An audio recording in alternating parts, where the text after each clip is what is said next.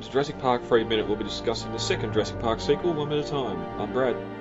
And Dave. And today on this episode we're going to be discussing minute 66 of Jurassic Park 3. Before we get to that, looking over at Jurassic-pedia.com, we have an article done by Tyrannosaur TJ of the river barge from these few minutes we're going to be talking about now. There's not a lot known online about this boat. I seem to remember an article from E! Entertainment or something back in the day about this prop and how it being one of the most expensive props created at the time, and how it had the ability to sink and refloat itself and sink itself.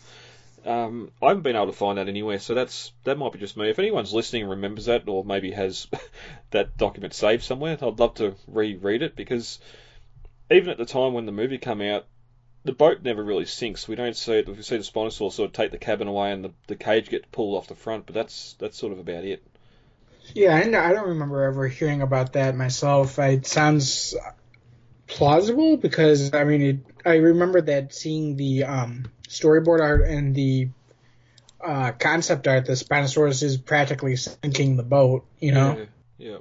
And obviously you'd have to do retakes, reshoots and that, especially when you're working in the water with the animatronic. But because it does have, there's a photo here on Jurassicpedia of, I can only assume this is sort of on that lake where Amity and that is on Universal Backlot, where they got the lake and the what's the name of the boat from Jaws? I can't remember it now.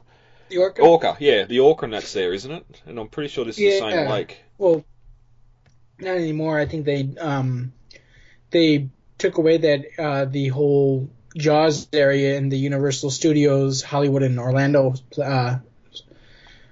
parks. Yeah. So unfortunately, that's not there anymore. But I believe this lake is still there. Yeah. Yeah, but that, because even looking at the rust and that on the boat, sort of half it would be what the production put there, and the other half would be the fact that this boat's been sitting in the water for a few years. I dare say that this photo is taken a while after 2001, but because that's also the lake where the SS Venture was sitting for a while, wasn't it? The model? Which one? Wasn't the model, the miniature of the SS Venture put there as well for some time? I'm not sure about that. I thought that was closer to the Spanish set. Oh, okay. Because I remember seeing the Spanish, the Spanish town set in the background of that when I saw a picture of it. Yep. This picture here on the main on the article here, it seems to be. I think that was taken at on location here, and they were just moving it into place. Oh, okay.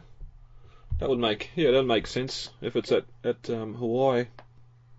It actually, now you say it, does look a lot like the river that we're on, and the foliage on the side of it.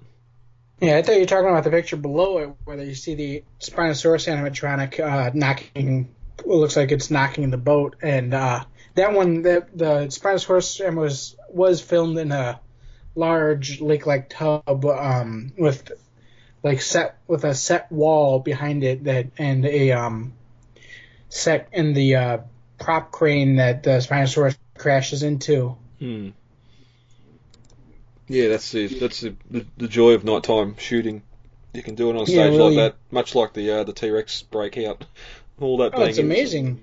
It's amazing how much you get away with when you shoot at night. Like, for example, the Halloween 4, 5, and 6 were all shot in Salt Lake City, Utah. Yeah. And if you look at the day shots of the filming locations, I mean, you can see these giant, massive Rocky Mountains behind all these houses that they're filming in. And, I mean, if anybody knows Illinois has no mountains whatsoever. It has some small, very small ones at the very southern tip, but that's it. And nothing like what you'd see in Salt Lake City. Yeah. But they get away with all that just because it's all night shoots. You don't see any of that in the actual film because it's all night shoots. And so basically, what the nice thing about a night shoot is you get away with basically half building a set because you won't be able to see what's there. You only see what the director wants you to see. Yeah, I remember when I learnt that T-Rex breakout was all filmed on a set, that completely blew my mind. just the mud on the road and the rain, having that much water on set, and again they went far beyond in the Lost World with the RV on the cliff as well. Just actually water running off that little cliff they made for the actors to climb back over is just blew my mind. It was a huge pain in the ass for production, though, just because the T-Rex wasn't waterproof. It's infamously known that the T-Rex the foam rubber would soak up the water from the rain spigots in the ceiling, and suddenly your 9,000-pound T-Rex doubles in weight and it starts breaking. Yeah, and it's finely tuned, so having the extra weight's not good for the servos and hydraulics. But that's the Jurassic Barge, or in film, the Jurassic Boat, Cage Boat. Head over to Jurassic-pedia.com and check that out, and a lot more. I don't remember that on InGen's list. It's because it wasn't on their list, and that makes you wonder what else they were up to. Alright, we've got some feedback, Dave. The last few weeks we've been posting up some photos of behind the scenes of the aviary and the canyon set at the back of Universal, and we've been getting some fantastic discussion from listeners on our Facebook and other sites, or other social media as well. So thank you to everyone that's been communicating and talking about some of those photos we've posted up, and keep it up. We love hearing from you and talking about the films. Mm-hmm. Dinosaurs lived 65 million years ago. What is left of them is fossilized in the rocks, and it is in the rock that real scientists make real discoveries. Now, what John Hammond and InGen did at Jurassic Park is create genetically engineered theme park monsters, nothing more and nothing less. All right, Dave, ready to get in 2 minutes 66. Yep. As we entered minute 65 of Jurassic Park 3, we'd escaped the aviary, and the boat had started drifting down the jungle river. As we open on minute 66, Paul starts one of the outboard motors and gets it running, and checks the fuel tank, saying that there's plenty of gas inside. He then walks up to the centre console of the boat, murmuring to himself, "We've just got to get to the coast and light a fire." At the 17-second mark, a man's just standing there looking at him, and Paul finally realises and stops talking. At the 22-second mark, we cut to the front of the boat, as Eric sees Grant standing by himself in the bow, and says, "Dr. Grant?" Alan turns and sees Eric. Says, "Hey Eric, how are you doing?" At the 29-second mark, Grant sits down, and Eric comes down to join him, sitting in front of him. After a moment of silence, Eric says, "I'm sorry about Billy." Grant nods his head in appreciation, and tells him about the last thing he said to him, that he was no better than the people that built this place. But it wasn't true. Billy was just young. He was just Billy. And as the minute ends, Grant tells Eric that he has a theory, and that there's two types of boys in the world. Minute 66. Before we get into the minute itself, Dave, I wanted to have one last little recap about the aviary. One thing we didn't really mention when we got that exterior shot with Grant and that, it was just the scale, the scope, the engineering size of this project. And like when we had them drift away from the aviary, I sort of suggested that maybe they're going down a smaller inner branch of the main river here, and we do see in this minute the river they're on is quite small, because this aviary, the amount of steel, concrete construction, the cranes, you can imagine those tower cranes, like city tower cranes either side of this canyon, putting these steel beams into place. It'd all have to come in by river, wouldn't it? Not necessarily, because the aviary itself is in a not super thin, but rather thin-ish canyon with the river running through it. So you could probably just place cranes up on either side of the canyon and just lower the steel beams and stuff that you need into place from there. Yeah, yep. It's something, yeah. It lends itself to discussion too. We are going to have one day about the difference between the novel and film, why they're in Costa Rica, and this all supposed to be being secret, but just the shipments of steel and equipment to Sauna to build all this stuff we've been looking at, and not have it seen by aircraft flying over is starting to get a little bit implausible. I was thinking that though when we were leaving the aviary, about how much just engineering, from an engineering standpoint, material went into building this aviary. I mean, a massive amount of concrete, a massive amount of steel, you know? Yeah, because not even... I've been looking... even though the minute's passed, I've been looking at that shot, looking back at the aviary for some time since we done the minute, and even where the dome goes around that rocky pillar, and then where the main roof goes and starts following the canyon deeper, you can see how it's sort of elevated. The roof's elevated up above the canyon wall, which might suggest the canyon walls aren't as high there as what they are deeper into the canyon. And yeah, it's a massive structure, and just sort of comparing to other large structures we've seen in the franchise, I'm pretty sure this would be the biggest. A lot of the other stuff we've seen is that low concrete buildings, from the visitor centre up to the operations building and the lab as well. Like the lab was pretty sparse or spread out, but still a lot of like standard warehousing and concrete buildings. Yeah, the lab seemed to be mostly your basic sheet metal shed, basically. I probably wouldn't have needed much insulation. It's a tropical island, and it probably would have held minimal air conditioning, mostly for the computers and whatever little staff they had on hand. Yeah. Because it was so automated, you know? I think that's it. I think we can move on now. I think that's all me for the aviary. All right, let's get into 66. We open as we get that sort of transition as the barge is floating down a tight little river here, and it's pretty heavily forested on both sides, and it sort of looks that dark grey. There doesn't seem to be a lot of sunlight coming in, which you can't see it above, but you can just imagine that jungle canopy coming up over the top of the boat as well. Yeah, this was done on location in Hawaii, and it is a smaller river. I can't remember exactly where it is, but I mean, the river does kind of seem to get wider and then thinner as it moves along, because moving out of the aviary it was pretty wide, but moving into this area it's pretty thin, and then once we get to the marina area it gets wide again. Yeah, and rivers do that. Even next minute when we come to the opening where it's sort of all the forest disappears, when we get the plains as well, it looks a bit wider there too, and a little bit bigger, but it doesn't seem to be flowing that fast, because here we can hear a motor trying to start, and we cut to the back of the boat as Paul starts one of the outboard motors using his belt, which I never picked up on before yesterday when I'd done the playthrough of the minute, which is sort of I found interesting, because the both engine covers are off here, but I'm guessing he's already tried to get the other outboard started and possibly hasn't been able to, so he's now working on this one. And last minute when we seen them get onto the boat, we could see the pair of 40 horsepower Yamaha outboards, which is a good effort trying to pull start one of those. I'd have a bit of compression, so maybe he broke the pull starter on it, or although being outboards like this with forward controls, they'd have to be electric start, but we can see here, I think up to 40 horsepower, you do have that option of having a stop to put the rope around the flywheel to be able to pull start them. I always thought it was a pull. I always thought it was a pull start. I never realized that he actually uses his belt to do it. I always thought that the pole for it was just lying around on the boat someplace, and they found it, and that's how they did it. Yeah.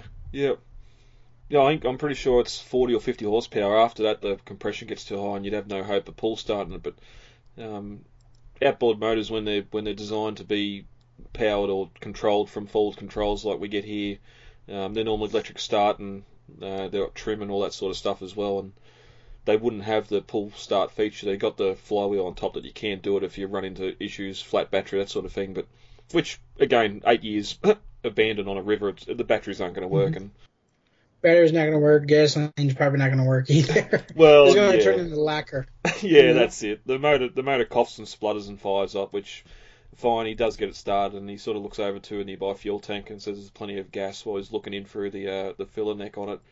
And we get a lot of him just mumbling to himself here, but it's interesting. They've got this big tank of gas on the side of it that there's plenty of fuel in there. Yes, it's still good after 8 years, where I think it's about 9 months fuel starts to go bad. I've got fuel in my outboard motor here that's probably 12 months old, but it's mixed. It's pre-mixed because it's two-stroke, so that might help it. a little bit longevity, but there's a jerry can on the other side too, which maybe he had to add some gas to it, but yeah. But I did want to ask the question, why getting the motors going in the first place? Sort of back at the start of the film where Amanda's on the PA and Grant's, no, that's a bad idea, you're making too much noise, and here we're going to start an outboard motor, and especially with 8-year-old fuel, it's going to cause a bit of smoke to billow out. It's going to smoke, it's going to be loud, it's going to be smelly, and frankly, I think they just want to get off the island as fast as possible. And I think that at this point, the plan was more similar to the Lost World novel, where they basically just go out from the island and get to the mainland. But this is the island. It's a lot further from the Costa Rican coastline than it is in the novel. Yeah. Sorna in the novel was visible from the coast of Costa Rica in a rainstorm. Yeah. And basically, I think, isn't it like 200 miles, over 200 miles from Isla Sorna to Costa Rica? It's like 208 or something like that. Yeah, it's 207 miles. All right, so that's close. Yeah. Yeah, because in the novel, I think it's 10 miles offshore. Yeah, it's not very far at all. I mean, like I said, they could spot the islands from that little town they were in a rainstorm. But that's and getting the boat going and having a motor going here, it's a lot more seaworthy or seaworthy. I suppose seaworthy is the word. Than what we get in the script in it with the rusty old barge where Amanda's bailing water out of it. So it could be a plan B to try and at least get out to a shipping lane or something if they've got enough fuel there. But we do get in a few shots here and next minute where they're going downstream, and there doesn't seem to be a lot of current. With the river getting wider and narrower, and that there doesn't seem to be much of a current from the surface anyway. So if well, the river's pretty muddy here too, so it might be pretty deep. You know? Yeah. And we know we're sort of moving towards nighttime too, so having some speed. They don't rev the motors; they just have them sit there idling as they go down the river as well, which would keep that noise down considerably. And because it's something new made to be look like something old, the motors don't smoke like they should. But I'm guessing that's why one of the reasons why they get them going here is just getting close to night time and they're not really going as fast or getting downstream as quickly as they'd hoped. But Paul sort of walks up to the centre console and he continues mumbling to himself, if we can get to the coast, we can set up some type of a signal, build a fire, or something you can see from near. And Amanda's sort of just looking at him now, and he realises and stops talking himself. But that's when we cut to the front of the boat, and Grant's sitting by himself looking forward, and here you can sort of see that real deeper orange sunlight coming in through the trees as it's as the sun's dropping. But Eric walks up to him and says, Dr. Grant, and he turns and says, hey, how are you going? And then sits down, and Eric sits opposite him, and after a long pause says he's sorry about Billy. Which, depending on how long Paul's been working on the motors and that, we can assume it's been a few hours since they left the aviary, just the way the sun's dropping so quickly. I think we, when we were going through the aviary and that would have been before midday, so I'm guessing a considerable amount of time's passed. Well, enough time. Well, as I was saying, the aviary, the sun is behind the cliff face, and so they're in the shade the whole time that they're in that cliff, and there's like no sunlight inside the cliffs at all.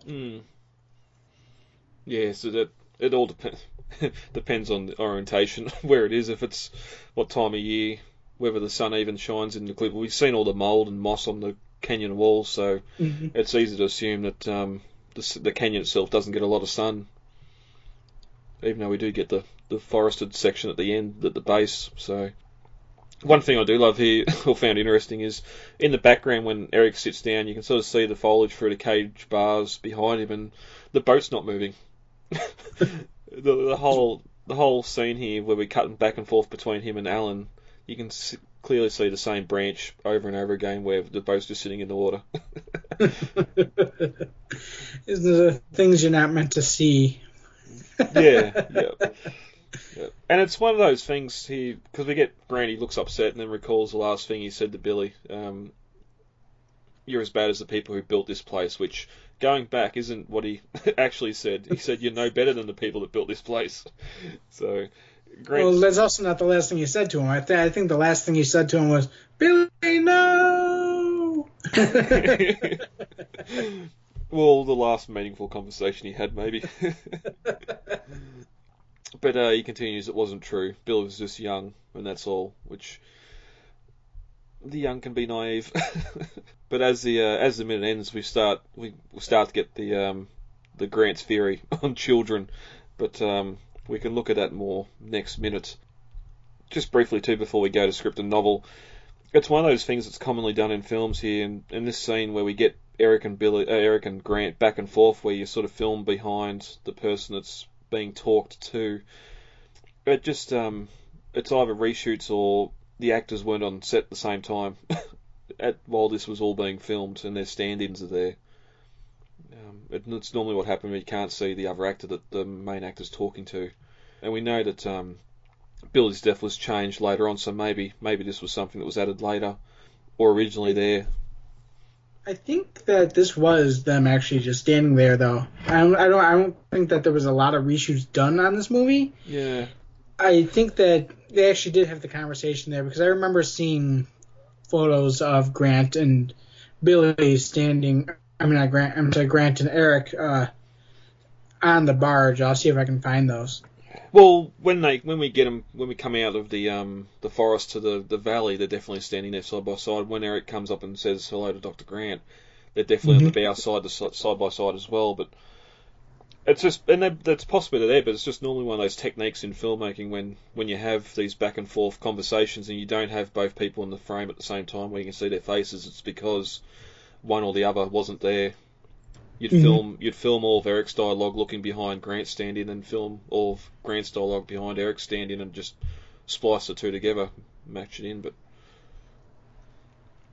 But as you said, yeah, a lot of this film wasn't cut, so they would have been using every little bit they had.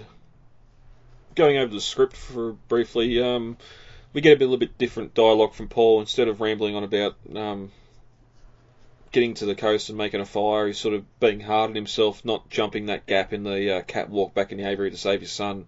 And his son was in danger there, and he didn't do anything to save him.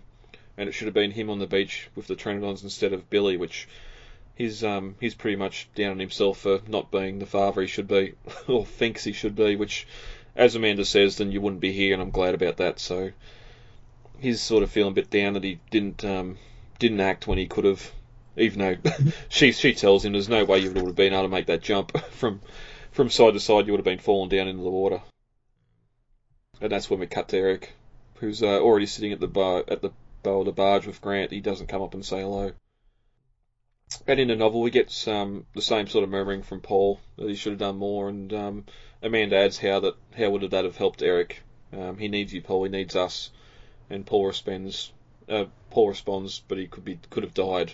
And Amanda says, but he didn't, and neither did you. I'm sorry about Billy, Paul. I really am, but I'm glad you and Eric are alive. So we do get a lot more of that dialogue between Amanda and Paul, and seemingly starting to come back together again as well. Grant and Eric are up at the bow of the boat, and Eric sort of says, check it out, spying on his parents. It almost looks like they're getting along, and sort of Grant grunts uncomfortably and moves away, and that's when Eric sort of realises why and says he's sorry about Billy and adds that he saved my life. And the rest, that's pretty much the same as what we get in the film. Mm-hmm. That's minute 66, David. Anything else you want to add before we get out for the day? I think we covered that pretty well. Alright, lovely. If you want to get a hold of us, you can email us at lostworldminute.com. The main website is jurassicminutes.wordpress.com, and you can find the Lost World Minutes and Jurassic Minutes over on Facebook with the pages there. David, where are you on Twitter and Instagram? Twitter, we are at Jurassic Minute, Instagram is the Jurassic Minutes Podcast. Some of the worst things imaginable have been done with the best intentions. This is how you make dinosaurs? No. This is how you play God. If we split up, I'm going with you guys.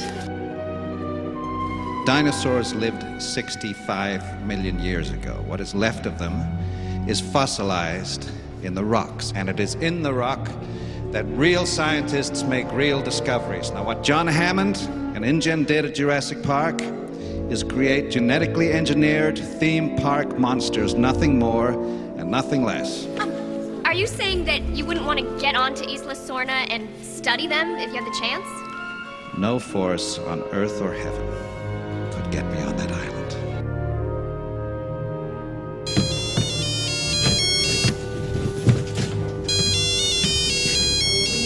Udesky.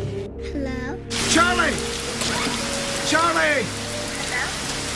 Charlie, take the phone to Mommy now! It's the dinosaur man! Okay.